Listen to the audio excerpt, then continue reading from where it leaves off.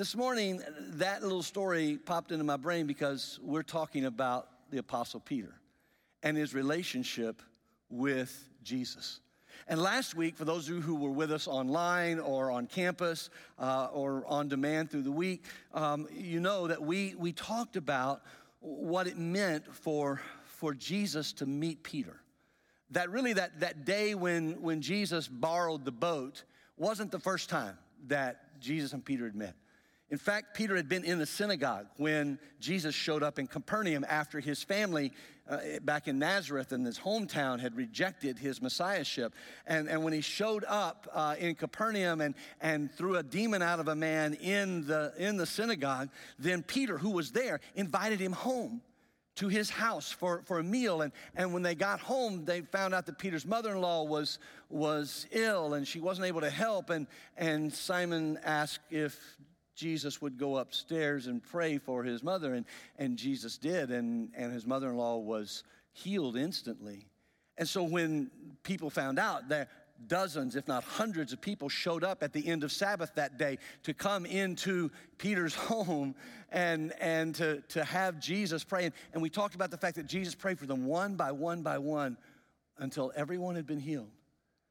And then it was days later when Jesus showed up, massive crowd of people, and he's teaching. And as he's teaching, he realizes he needs to get a little distance from the crowd, and so he turns, and there's Peter and James and John, his business partners. And Peter lets him use his boat. The story continues. We talked last week about the fact that when Jesus does an intervention in your life like that, he also gives you an invitation. An invitation just like he's given you and me in the 21st century. An invitation to be a part of what he's doing, to launch your life as a member of the kingdom of God and live in that way. And so today we want to pick up on that relationship, and it's with that classic story that Daniel was referencing. The story of when Jesus walked on the water in the midst of a storm, and Peter stepped out of a boat where he had been with the other disciples, fearing the wind and the waves and the hard times.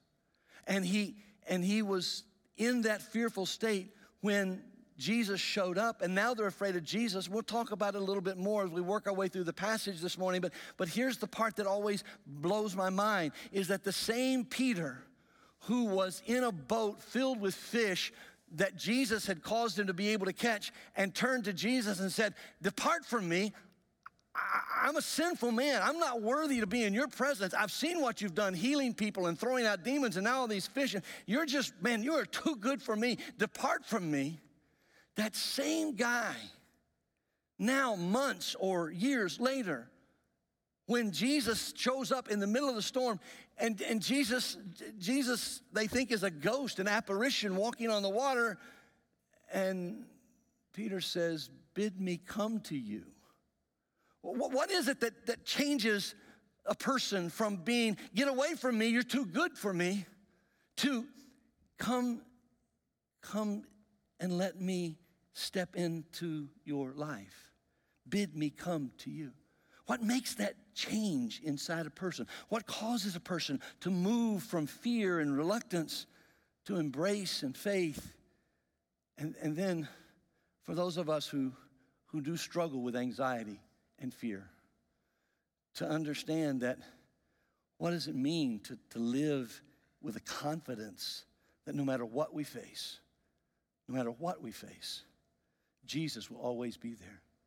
So the story of Jesus walking on the water is a story of what it means to launch your life in a sense of confidence in Jesus rather than fear of the circumstances.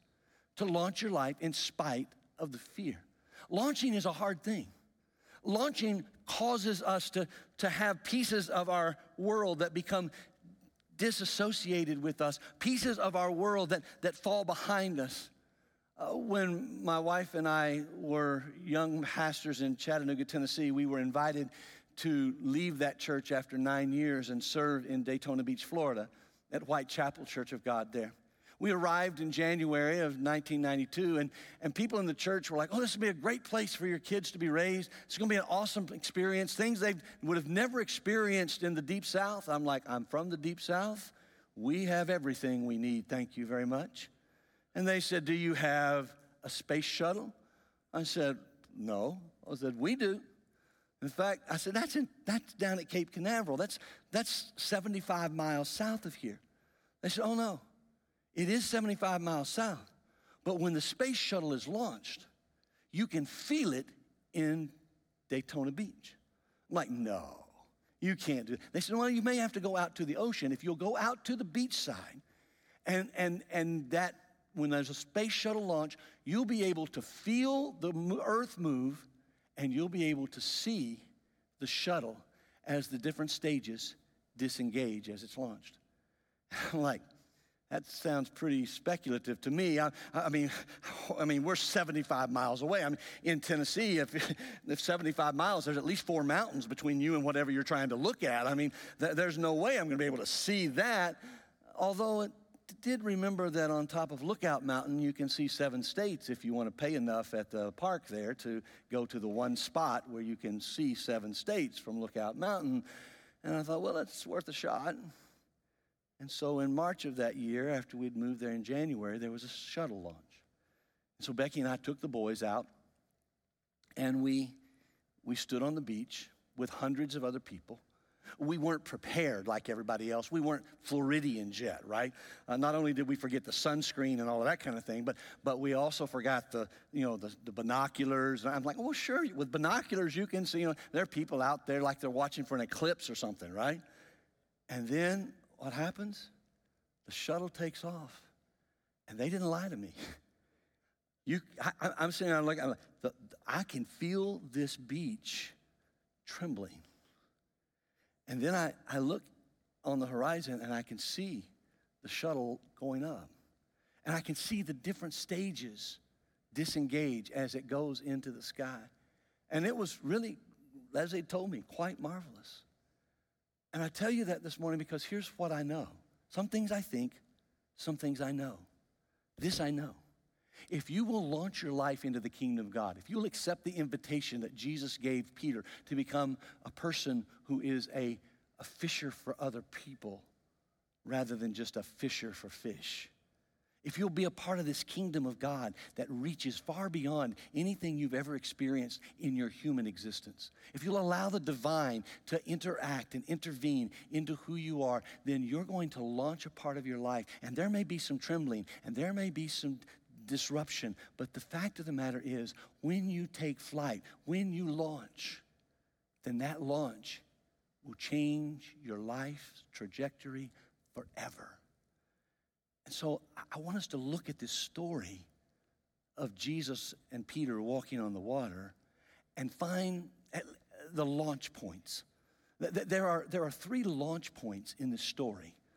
3 places where what's going on in the relationship between Jesus and Peter begins to set Peter on a higher trajectory. And I believe that it will set you and me on a higher trajectory as well.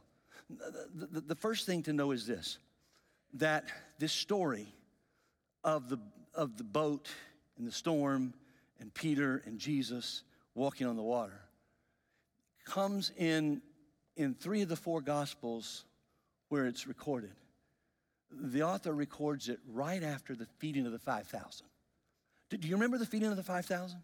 The story where Jesus takes loaves and fishes and he feeds 5,000 men plus the women and children who were there?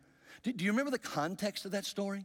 How Jesus had been teaching and the crowds were coming all around him. And as they're coming around him, it gets later and later in the day and the disciples come to him and say, hey, teacher, we got to feed these people. I mean, there's not enough food. What are we going to do? And Jesus, I love this. Jesus looks and says, well, what do you have? Well, what have you got? It's easy for us to see the problem. It's not as easy for us to find the solution. And Jesus, in this feeding of the 5,000, is looking at the guy saying, look, you have it within you. You have the solution right there within you. Just find it. And they're going, we don't have anything. We've got these loaves and these fish. Some of you, when we talk about life and ministry and the kingdom of God and opportunities to share the gospel, you're like, not me. I don't have anything. No, it's there in you. You just haven't seen it yet. And finally, one of them says to Jesus, well, Jesus, we've got these loaves and these fish, but what are they in light of all of these people? And Jesus sees the opening for the kingdom. And he says, okay, give me what you've got. And the scriptures are really, really beautiful when it says that Jesus takes the bread and the fish, he blesses them. And when he blesses them, he then sends the disciples. He commands them. All right, you've broken the crowd down into groups. Now I want you to take what I just prayed for and go hand it to each group, to each person in each group. And can you imagine? The disciples are sitting there looking and, oh, he just prayed for like this lunch for one person. And he's expecting us to go and feed these others. And when he does, when he steps out and they take it, and they begin to one group by another group by another group. And at every group, there's still more food.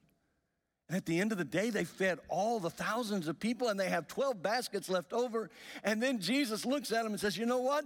I need you to get in the boat and leave and go where we're going. But I need to go up. I'll dismiss the crowd. I'll take care of everything. And then I'm going up on the mountain to pray. To go up on the mountain to pray is a powerful part of this story.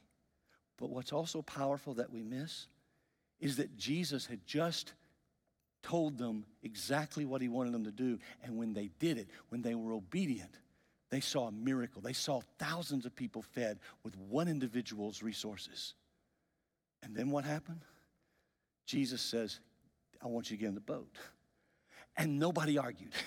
What I love is when you see God work in one spot, when you really see God do a work and you open your eyes and you don't let it be clouded by your own paradigms, instead you allow God to open up what he wants to do, then suddenly your whole world changes because now you're a part of the kingdom of God. And when Jesus says, go get in the boat, you're like, yes, sir, I'm going to get in the boat. Because I just saw you do something amazing. But listen to the story. As I read the way Matthew, who, by the way, was one of the guys in the boat, tells the story in Matthew chapter 14. Immediately after feeding the 5,000, Jesus made the disciples get into the boat and go before him to the other side while he dismissed the crowds. And after he had dismissed the crowds, he went up on the mountain by himself to pray. When evening came, he was there alone. But the boat, by this time, was a long way from the land, beaten by the waves, for the wind was against them. And in the fourth watch of the night, he came to them walking on the sea. But when the disciples saw him walking on the sea, they were terrified and said, it is a ghost. And they cried out in fear. But immediately Jesus spoke to them, saying, take heart, it is I. Do not be afraid. And then Peter answered him, Lord, if it is you, command me to come to you on the water. And Jesus said, come. I love that. One word. Peter, you got a question? Yeah. Is that you? Bid me come. Come. So Peter got out of the boat and walked on the water and came to Jesus. But when he saw the wind, he was afraid, and beginning to sink, he cried out, Lord, save me. And Jesus immediately reached out his hand and took hold and said to him, oh, you of little faith, why did you doubt me? And when they got into the boat, the wind ceased, and those in the boat worshiped him, saying, truly you are the Son of God. You see, what happens when we obey God is not that obedience leads to everything going perfectly. No, obedience leads us in many cases against the wind, against the winds of culture, against the winds of life. These guys obeyed and they're thinking, man, we just saw a miracle and and we're just going to follow Jesus. And then they get out, and as the boat's going across, and in the spot where Jesus was and where they were headed to, the Sea of Galilee is about 5 miles wide or so at that point. And when they got there, they're out overnight. Now remember, they're there going against the winds. The fear is real. My friends, don't give in to the people who tell you that your anxiety and your fear are not real. If a bear jumps out of the woods, God made you to run. The fear is real. You should be afraid of some things in life. Those who are, I'm not afraid of anything. I have a 3-year-old granddaughter, and I giggled one day as I listened to an interaction between her and my son, because she's got a little concern about some monsters in her house. And every night, her daddy does a little thing that drives the monsters away. And she, at 3 years old, is absolutely certain he drives all the monsters away. And the reason I giggled as I listened to him was not because of the naivete of the 3-year-old. It was because I saw her daddy when he was 3 years old, and I used to box the monsters out of his room. I'd shadow box every monster that was in that closet and underneath that bed and around that corner. I could whip every one of those monsters. Probably couldn't whip any of y'all, but I could do that.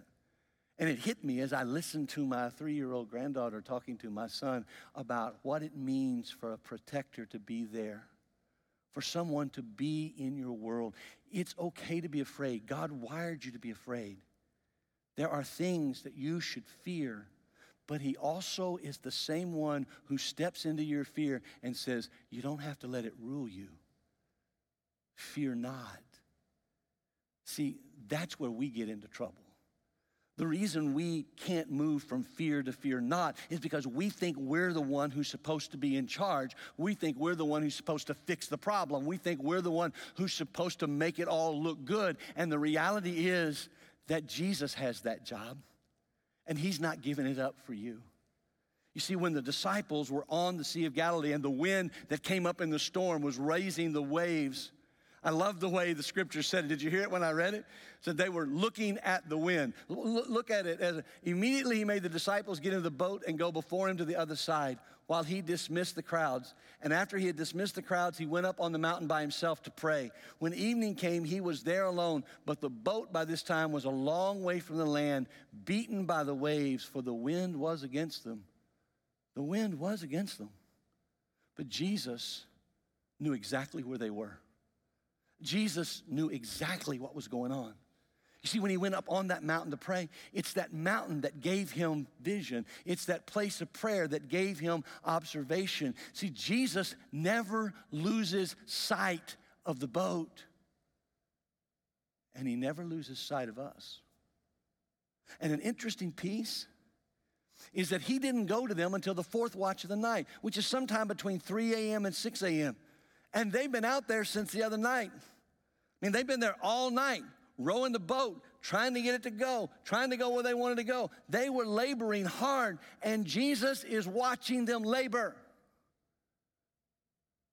Jesus is not a magic genie that you rub the jar and he comes out. No. You don't rub that lamp and have it come out. No. Jesus is God. He is the Son of God. He is the Messiah. And he is sitting right now, I love this, at the greatest point of visibility in the world.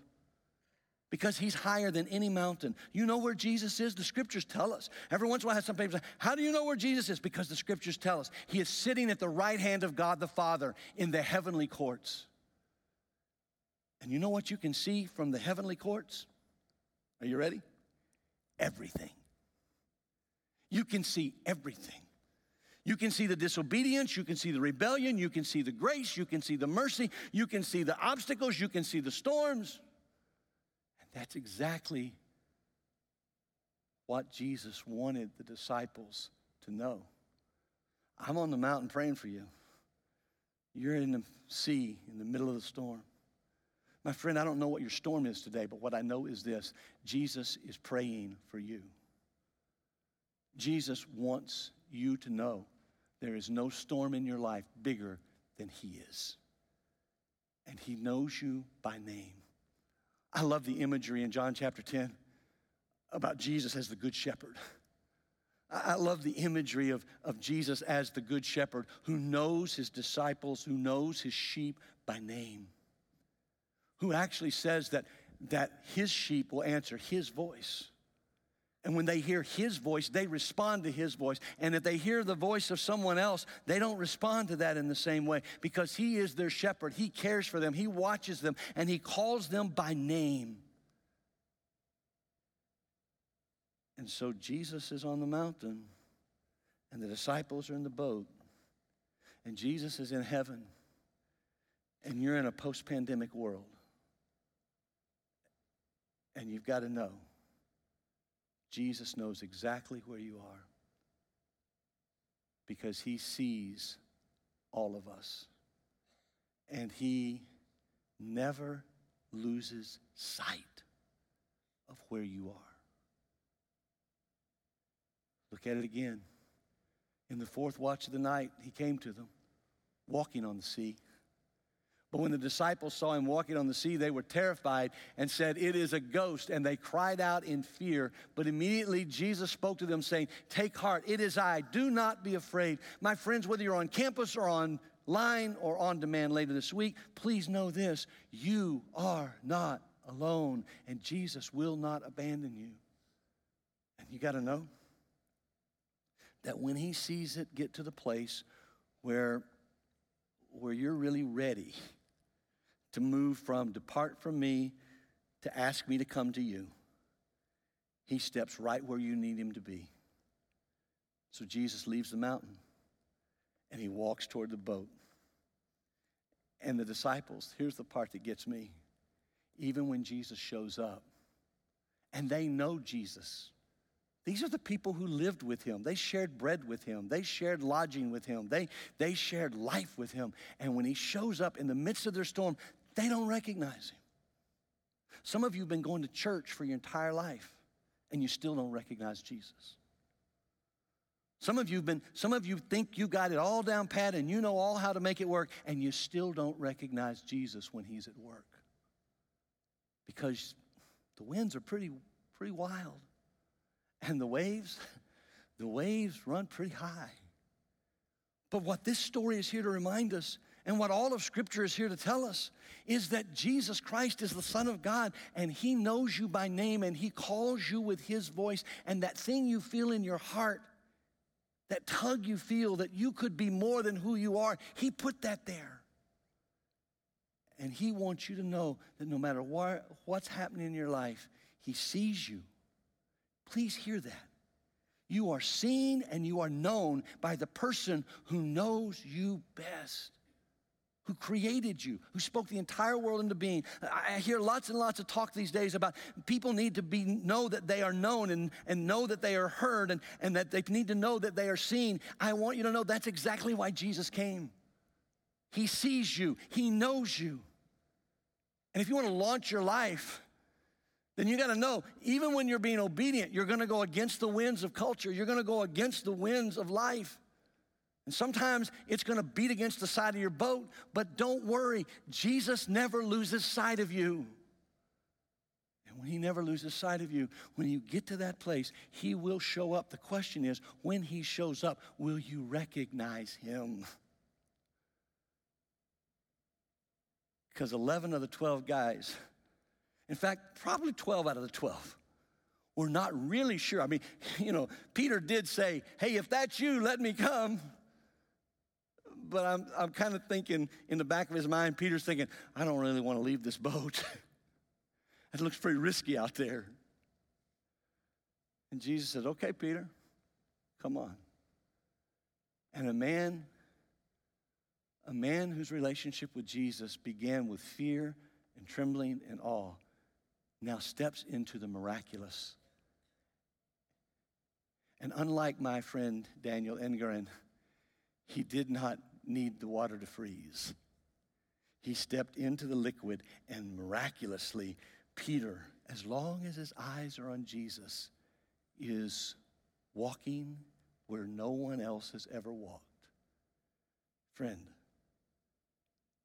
That same promise is for you. You can walk where no one else has ever walked. You can walk into the kingdom of God. God designed you. God gave you gifts. God arranged your relationships. God made you the person that he created you to be. And when he steps into your discomfort, steps into your storm, and says, come ahead, then the question is, will you step out of the boat? And when you step out of the boat, the question is, will you keep looking at Jesus, or will you start looking at your discomfort and your storm? Because you see, the third launch point is simply this. Jesus is present to help us when we focus on him instead of our fear and the storm around us. Look again at what the scripture says. Peter answered him, Lord, if it's you, command me to come to you on the water. He said, come. So Peter got out of the boat and walked on the water and came to Jesus. But I love this phrase. When he saw the wind, you can't see the wind. You can see the results. When he saw the wind, he took his eyes off Jesus and beginning to sink, he cried out, Lord, save me. And Jesus immediately reached out his hand and took hold of him, saying to him, oh, you of little faith, why did you doubt? Why did you doubt? And when they got into the boat, look at it. When they got into the boat, the wind ceased. And those in the boat worshiped him, saying, truly you are the Son of God. See, understanding that following Jesus, being obedient to him, will put you in places where you are sailing against the wind, where you're sailing against the culture, where you're not doing what everybody else is doing. You're choosing to live by these kingdom standards. And when you do that, it overcomes your fear that Jesus is always watching over you. He never leaves us or forsakes us. And that when that happens, he will come to us exactly when we need him, is a way of life that most of us shy away from. 100 years ago, in 1923, a young African-American man from Daytona Beach, Florida, graduated from Morehouse College in Atlanta, Georgia. 3 years later, he applied for acceptance and was accepted at Colgate Seminary in Rochester, New York. I have affinity for this gentleman for 3 reasons. Number one, his home in Daytona Beach is a national landmark, and it's 1 mile from Whitechapel Church of God. And at the invitation of the president of Bethune-Cookman College, while I was there, I began to make regular pilgrimages to this gentleman's boyhood home.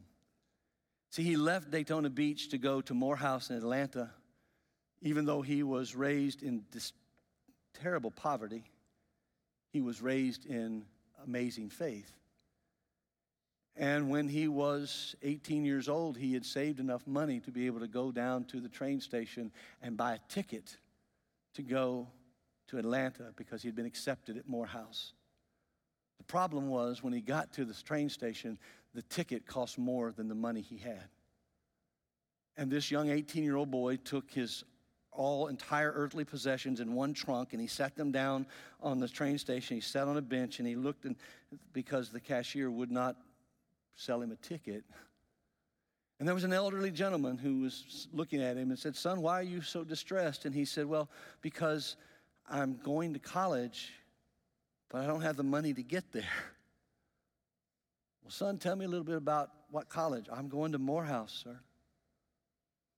For an African-American young man from the wrong side of the tracks in Daytona Beach to go to what we now refer to as a historically black premier university in Atlanta was a great honor. And this gentleman, who the young man never got his name, looked at him and said, son, if anybody from my hometown has gotten accepted into that school, I'm going to make sure they get there. You keep your money. I'm buying your ticket. And with that ticket in hand, Howard Thurman boarded the train that headed north. In 1923, he graduated. And as I said, was accepted 3 years later at Colgate in Rochester. See, the deal was, this was a young man from Daytona Beach. This was a young man who went to school in Atlanta.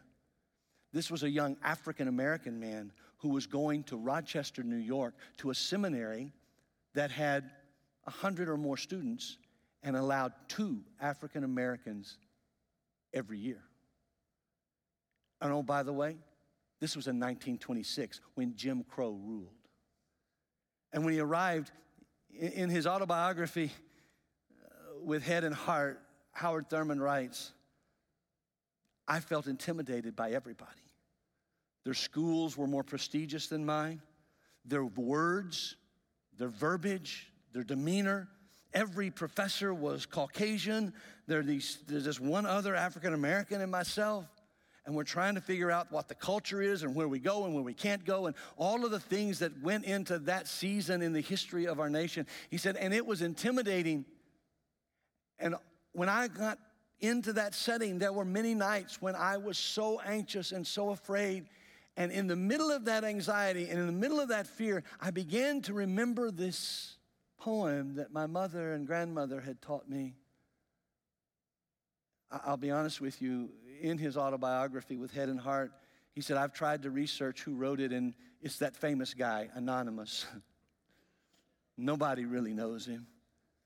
But here are the lyrics to that poem. I'm tired of sailing my little boat, safe inside the harbor shore. I want to go where the big ships float, out on the deep where the great ones are. And should my small craft prove too frail for the waves that sweep the billows o'er, I'd rather go down in the stirring fight than drowse to death by the harbor shore.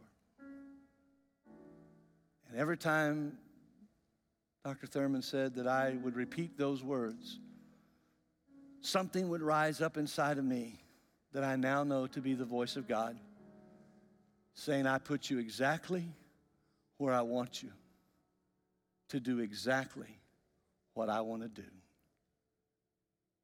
This morning, my friends, I want to invite you to that same kind of understanding that your life is not ruled by fear, that you can launch a life in 2024, one that knows that, yes, there will be tough days, and obedience always brings us into conflict with the greater culture.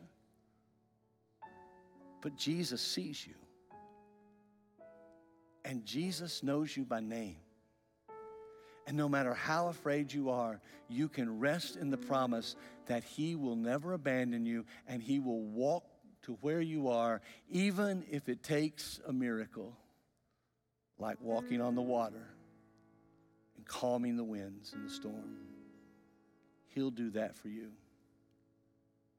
because He wants your boat to sail on the great seas of life, to do more than you've ever dreamed, to be more than you've ever been, because you are His child.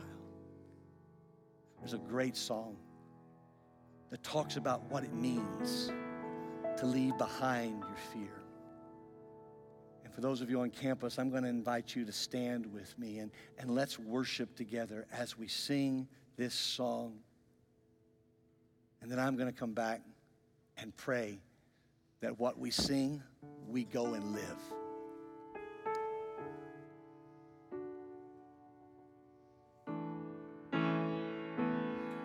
You unravel me with a melody. You surround me with a song of deliverance from my enemies, till all my fears are gone. I'm no longer a slave to fear. I am a child of God. I'm no longer a slave to fear.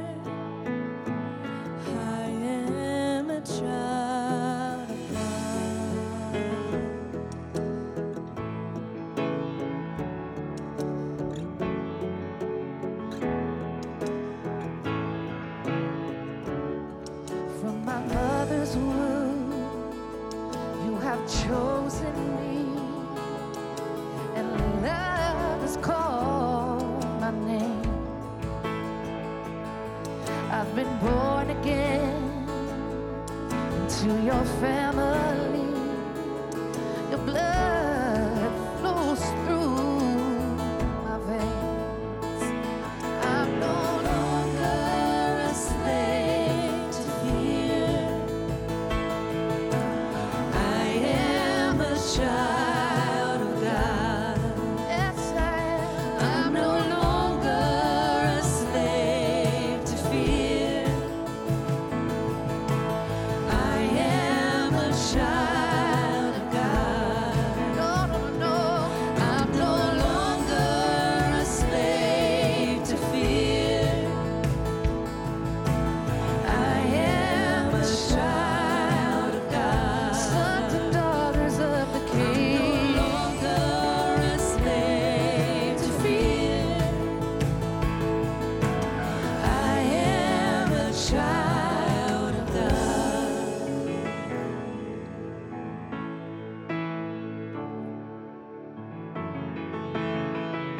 Let's lift that up one more time. I'm no longer a slave to fear. I am a child of God. I'm no longer a slave to fear. I am a child of God. Earlier in the service, Blake and Johnny let you know about Plant the Way. The Plant series is one that our team developed last summer.